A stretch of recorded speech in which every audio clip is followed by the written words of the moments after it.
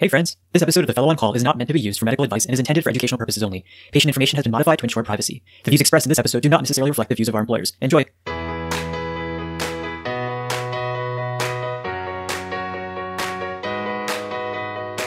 Welcome to another episode of The Fellow on Call, the Hem/Onc podcast. We're coming at you from Rural University Medical Center. I'm Ronak. I'm Vivek. And I'm Dan.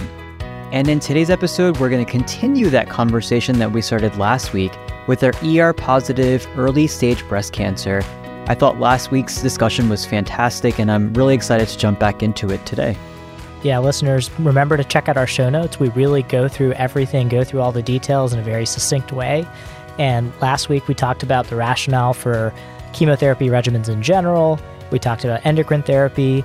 We're excited today to talk about how we put this together with the Oncotype and the MammaPrint scores that we see many of these patients getting. Yeah, let's do it. Sounds good, guys. Let's roll that show. So, guys, we're back in our awesome discussion about ER-positive early-stage breast cancer. And so, just to remind our listeners of where we left off, Vivek, can you remind us of the case that we were discussing last time? And we'll kind of go from there. Yeah, so we had a 37-year-old patient with hormone receptor positive HER2 negative breast cancer.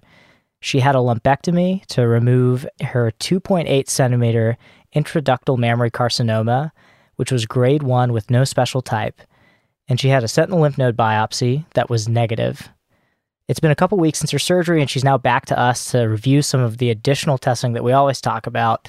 We'll go into the Oncotype and the MammaPrint now. But first, really what we're talking about with this patient is we already talked about the endocrine therapy adjuvantly, but how do we determine who needs chemotherapy and when do we send this genomic profiling testing to determine that answer? That's a great question. And so first, I will tell you who doesn't need chemotherapy as one way to answer your question, Vivek. So that includes people with special type histologies with essentially low metastatic potential. It all makes sense, right? So these are patients with pure tubular, pure mucinous, pure cribiform, or encapsulated or solid papillary carcinomas. And it's important to note that lobular histology has a poor predictive response to chemotherapy, which makes it really challenging to identify an optimal treatment paradigm. And so thankfully, there were all of these genomic tests that were developed, and the one that we often hear about is the Oncotype, and that is a 21 different gene assay that they look at to determine who benefits from chemotherapy or not, and it spits out a score between 0 and 100, and so that's how we can decide whether or not these patients would benefit from chemotherapy. So the thing that we all need to remember, and this will come up in clinical practice, and this will also come up on your exams, is who do we send these gene expression assays on? This is going to be sent on patients with ER-positive tumors, patients with tumors that are 0.5 to 5 centimeters in size, because you should know that patients with tumors that are greater than 5 centimeters or T3 and above are going to get chemotherapy regardless. But the question is, what do we do about that group of people with tumors that are 0.5 to 5 centimeters in size? And then we also want to include patients based on their nodal involvement. So specifically in premenopausal women, if they have nodal involvement, then they're going to get chemotherapy regardless. But in postmenopausal women that have between 0 to 3 nodes positive, there is benefit of sending this study as well. Yeah, Ronak, that's incredibly important, those criteria that you mentioned. And remember the dollar bills. You have the $1, $2, and $5 bills for T1C, T2, and T3. So greater than that $5 bill, need chemo. I want to talk about the Oncotype score and how we got to this point and the early validation studies before I throw it to Dan to talk about the actual randomization that got to the real question of who can we de-escalate for. What happened was, as we found out in the 90s and 2000s, we knew that many women who had hormone receptor positive breast cancer may not need chemotherapy. We talked about in the last episode how there's lower pathologic complete response rates, that maybe there's some women that were over-treating with chemo and we could spare them the toxicity. There was a push to figure out, is there a molecular profile of the tumor that can predict response to chemotherapy? Because that's the critical question. Who can we give just endocrine therapy to? early on, that's how we developed luminal A versus luminal B versus basal type, things that we talked about in the breast cancer vocabulary episode, and we'll link some of that to our show notes again. But one key thing that was created was this Oncotype DX recurrence score. The other test that was created was the MammaPrint score. The Oncotype uses 21 genes, the MammaPrint uses 70 genes. These are just two tools. I'm going to focus the discussion on the Oncotype for now. Let's talk about the Oncotype score. What does it mean? Well, like Ronak said, it's a score from 0 to 100. And what we really did was, there's a really good paper in the JCO in 2008 that, check out our show notes for the details, but I'm going to briefly summarize it here for you. What we found was, what are the women that have a very high risk of recurrence at 10 years? And we knew that was the women who had a recurrence score that was really greater than 18. That seemed to be a pretty good cutoff for women who had a high risk of developing recurrence at the 10-year mark, greater than that 5 to 10% chance of developing recurrence. And then we said, well, what are the women that probably don't need chemotherapy, that we could spare chemotherapy? And that was a recurrence score less than 11, so 10 or less. It was only 2% chance of recurrence at 10 years. So if you have a score that's greater than 18 or a score that's less than 11, we knew that for those women, they either needed chemo or didn't need chemo because of their risk of recurrence. Then you had that gap, right? What do we do for those patients in the gap where we're unsure? And as we refined the test more, we really found out that that gap was really between the recurrence score of 11 to 25. That is the question mark of who will benefit from chemotherapy and who could be spared from chemotherapy. So I mentioned a lot of numbers there. I said 18, I said less than 11, and I somehow landed on this 11 to 25, and that's just because the data evolved. And really what I'm saying is there's an intermediate range that we found, a recurrence score of 11 to 25, that we weren't sure who needs chemo and who could do endocrine therapy alone. And that's how this TAILOR-X study came about, like we're tailoring your treatment. So Dan, can you tell us a little about the TAILOR-X study? So the TAILOR-X study really was intended to try and answer this question, try and understand a little bit better about this intermediate risk population with Oncotype DX recurrence scores between 11 and 25. Is there a way that we can further divide that group and understand who's going to benefit most from addition of chemotherapy and whom we can spare? So patients with an Oncotype DX score between 11 and 25 are randomized to either receive endocrine therapy alone or chemotherapy plus endocrine therapy. And what they found was that postmenopausal women with a score between 11 and 25 did not derive benefit from the addition of chemotherapy. But within the premenopausal group, it seemed like there were a couple of different strata of people deriving benefit. Premenopausal women in general did see a modest benefit from addition of chemotherapy. And in the low intermediate risk, so in a range between a score of 11 and 15, there's about a 1% benefit. And at the upper end of the intermediate range, between a score of 16 and 25, we were seeing about a 4% increased benefit in disease-free survival. So the takeaway from TAILOR-X was in node-negative patients with an intermediate score between 11 and 25, postmenopausal women don't benefit from the addition of chemotherapy, but the premenopausal population did see a modest benefit, particularly in the upper end of that range between 16 and 25. And I think that's a really interesting finding in that study, because what it tells us is these are premenopausal women. Why is there a difference between premenopausal and postmenopausal? And one thought is, what if this just has to do with ovarian suppression? Not all of these women who had this higher score of that 16 to 25 range got ovarian suppression. So it makes you wonder, do we need the chemotherapy, or could we consider ovarian suppression and still spare the chemotherapy? And that's an unanswered question, but I think that's important. So the numbers that we keep on throwing out here will be summarized. We're just giving you the details. There was a 4% benefit of chemo in addition to endocrine therapy for those women who are premenopausal, node negative, in the 16 to 25 range, which is why we're still reaching for chemotherapy in those women. But you'll see that some people would say an option would be ovarian suppression and sparing chemotherapy. So I wanted to say that. But Dan, what about in node-positive disease? We talked about for premenopausal women, they're going to get chemotherapy. But what about the postmenopausal women?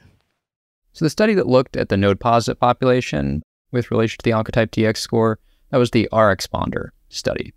And so this study, it did include both pre- and postmenopausal women, but it included all patients with a Oncotype DX recurrence score of less than 26, so 0 to 25.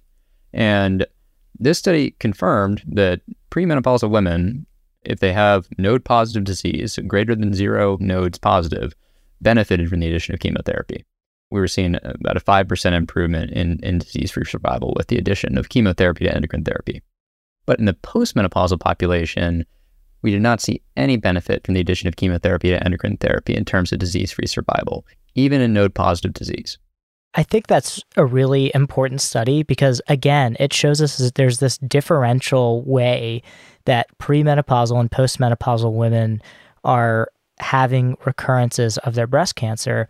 And it really just shows us how important possibly ovarian suppression is. When you give chemo, you essentially provide ovarian suppression.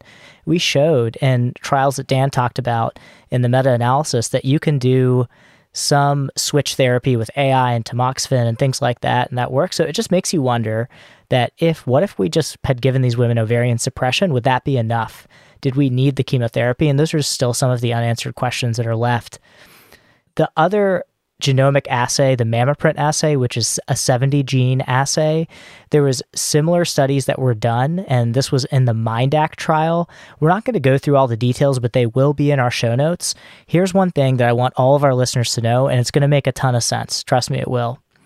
Remember the number 4. The key thing about the MammaPrint is it has a genomic risk and it has a clinical risk. The idea behind that was, what if you had a high clinical risk and a low genomic risk? What if you had a low clinical risk and a high genomic risk? Or what if you had a high clinical risk and high genomic risk, right? Those are the options that you can kind of have, or a low clinical risk, low genomic risk. And the idea here is let's go more than just this score that we're getting, but let's also add in clinical features. Clinical risk in breast cancer confused me for the longest time, but just remember the number 4. If you have a grade 1 tumor, up to 3 centimeters is low risk. If it's a grade 1 tumor greater than 3 centimeters, that's high risk. So 1 plus 3 is 4. If you have a grade 2 tumor, it's up to 2 centimeters. 2 plus 2 is 4. And if you have a grade 3 tumor, 1 centimeter. So a grade 3 tumor that's greater than a centimeter, that's a high risk tumor. And that's when we think about high clinical risk that you'll see. The other important thing with the number 4 lymph nodes. Remember that in our exponder, we were looking at 1 to 3 lymph nodes. That's because greater than 4 lymph nodes is a higher risk feature that needs chemotherapy, and we didn't want to risk that randomization. We talked about last week the ABC trials, which were looking at, hey, can we exclude the anthracycline and just do the TC regimen that we had talked about? And listeners, check out that episode if you want a refresher or our show notes. And the key thing there was for hormone receptor positive women that had greater than 4 lymph nodes, they derived benefit from the addition of the anthracycline. Less than 4 lymph nodes, they didn't need that anthracycline and de-escalated their chemo. So that's just an example of how 4 lymph nodes is a higher risk cutoff. So remember the number 4. Thank you for going through all of that. That was really helpful to try and understand. Okay, so we've figured out that our patient is going to benefit from chemotherapy. Now, how do we choose what chemotherapy regimen we're going to recommend? So all of our listeners should check out the last episode that we had that we went into the differences between dose-dense ACT and TC. But for these women, the thing that I always remember, again, is the number 4. And the reason why I say that is we looked at that ABC trial, when do we need an anthracycline trial, and found that if there was hormone receptor positive and there was 1 to 3 lymph nodes, the omission of anthracycline still had good outcomes, and it would be reasonable in that patient to consider not using the anthracycline necessarily. So if they need chemo, just a couple of lymph nodes in a hormone receptor positive case, you could just consider using TC times 4. So the question is, when do we do this dose-dense ACT? Well, a few scenarios. If you have a really high recurrence score, I'm talking greater than 30, I'm going to reach for that DDACT because that patient has a higher risk of developing recurrence, and dose-dense ACT could benefit that patient. The other patient that I'll think about adding the anthracycline in is higher grade tumors. If the patient has that grade 3 tumor, that's also greater than 1 centimeter, remember the number 4, that's another patient who I would consider adding the anthracycline and doing dose-dense ACT as opposed to just TC. So guys, this is all great. And, let's say our patient completes their chemotherapy, they continue their 5 years of endocrine therapy. What are the next steps that we should really be counseling our patients on? Because again, thankfully, our patients in many cases, especially in these early breast cancers, may be living for a very long time because of these advances in our treatment modalities. So what kinds of things should we be looking out for and counseling our patients on?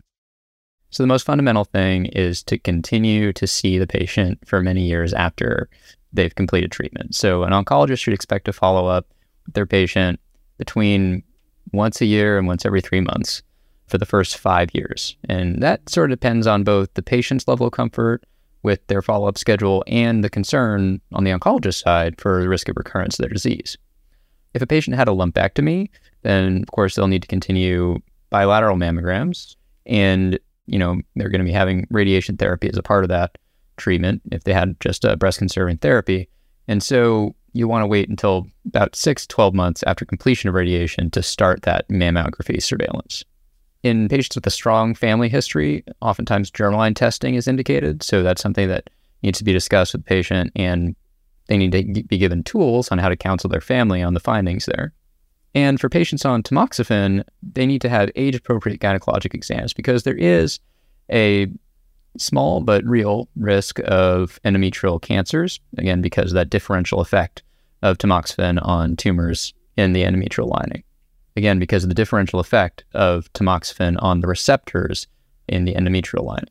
Patients on an aromatase inhibitor should be having DEXA scans performed regularly, again, because there's a very high risk for bone loss when you're completely eliminating the influence of estrogen in the body.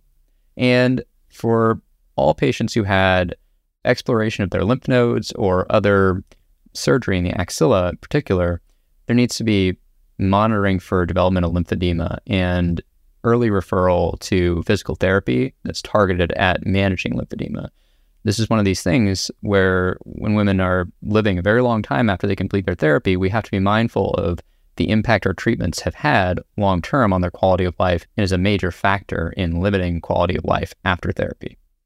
These are great reminders and certainly good for us to keep in mind for sure. Now, guys, I want to switch gears just a little bit. In a disease like breast cancer, where again, there is a lot of research going on, we have these gigantic studies, I can't help but wonder whether or not there is any utility in more targeted agents. And if our listeners will recall, in our lung cancer series, we had a whole episode dedicated to just targeted agents and, the impressive outcomes that these targeted agents have had that change kind of the paradigm of that disease. So do we have anything like this for ER positive, HER2 negative breast cancer that's localized? Yeah, we do. And we'll talk a lot about this in the metastatic setting, but it's less like the targeted mutations in lung cancer and more just a cell cycle specific target in the CDK4/6 inhibitors. And that's a drug class that we'll talk about. All of them end in Ciclib, if you're wondering for an easy way of memorizing this. And there was one important study for adjuvant therapy in women who have higher risk hormone receptor positive breast cancer that showed that these can be useful in the non-metastatic setting. And that was called the Monarch E trial. And this used a drug called abemaciclib. Remember that Ciclib. The one important thing about this drug is diarrhea. So I'll stop with that. Listen to our pharmacology episode if you guys want more information on this drug. But what this study did was it took higher risk women. These are women who had more than 4 lymph nodes. Remember, we talked about the number 4, more than 4 lymph nodes. Or it took women with 1 to 3 lymph nodes that had another high-risk feature, greater than that $5 bill. Remember, greater than that $5 bill is always something that's higher risk, right? Greater than 5 centimeters and 1 to 3 lymph nodes. Or they could have had 1 to 3 lymph nodes and a grade 3 histology, high grade. Or they had a Ki-67 that was greater than or equal to 20% in 1 to 3 lymph nodes. So these were lymph node positive women. If you have greater than 4, they're higher risk, so it's reasonable to try this. Or if they had 1 to 3 and one of these other high risk feature, greater than $5 bill, high grade, which is grade 3, or Ki-67 greater than 20%. And they randomized patients to abemaciclib plus endocrine therapy versus endocrine therapy alone. And the idea here was if they got 2 years of this abemaciclib treatment, would it improve their outcomes? And we found that for invasive disease-free survival, it improved from 80% with endocrine therapy alone to about 85% with endocrine therapy plus abemaciclib. So you got a 5% improvement if you added this abemaciclib for a 2-year duration in these women. And we're hoping that that translates to durable, longer-term cure. And that's really one of the big takeaways of a targeted agent. The other targeted agent is the PARP inhibitor, but we're going to save that when we talk about our triple-negative breast cancer patients. Got it. So right now, pretty much all we have available in the early breast cancer that's ER positive is the use of abemaciclib, a CDK4/6 inhibitor, in these super high-risk patients, and then the possibility of using a PARP inhibitor, which, like Vivek said, we'll talk about in a future episode. But that's somewhat reassuring. But I can't help but wonder whether more things are on the horizon there. Guys, I think we've definitely covered a lot, but I really think what our listeners will benefit from is just that we go through a brief recap of the highlights of what we just discussed today. Yeah, I think the most important thing, the takeaways are send the Oncotype DX for hormone receptor positive tumors that are less than 5 centimeters. Remember that $5 bill. If it's greater than that, you're going to give chemo. And we're trying to figure out who needs chemo and who doesn't. It's less than 5 centimeters. And remember that if they are premenopausal and have a lymph node, they're going to get chemo no matter what. But if they're postmenopausal and have 1 to 3 lymph nodes, we can send this Oncotype score to determine who needs chemotherapy and who doesn't. The key thing after that is to check out our show notes because we have this broken down easier, but just in audio format. Anybody with a recurrent score 26 or higher needs chemo. Easy. If they are postmenopausal, 26 or higher is the only situation, even up to 3 lymph nodes, where they need chemotherapy. In premenopausal women, in the node-negative setting, it's the same thing. However, between the 16 to 25 range, chemotherapy is reasonable because it has a 4% benefit. Some would consider ovarian suppression in that setting. And the last thing is, for high-risk women, greater than 4 lymph nodes, remember the number 4, that is an option to give abemaciclib in addition to endocrine therapy in the adjuvant setting, or if they have 1 to 3 lymph nodes and another high-grade feature, that's another reasonable indication for that abemaciclib drug. Awesome. Well, after a 2-week marathon through ER-positive early-stage breast cancer, I think we really nicely recapped all that. And listeners, we recognize this is a lot of information. And so definitely check out the show notes. Go back and listen to these episodes again. And really, it does make sense when you think about this very logistically and systematically. It's just because we have so many trials going on with breast cancer, there's just a lot of data to get through. So if you can extract the highlights like we've done for you today from these really important studies, it will help make your approach to your breast cancer patients that much more understandable and approachable.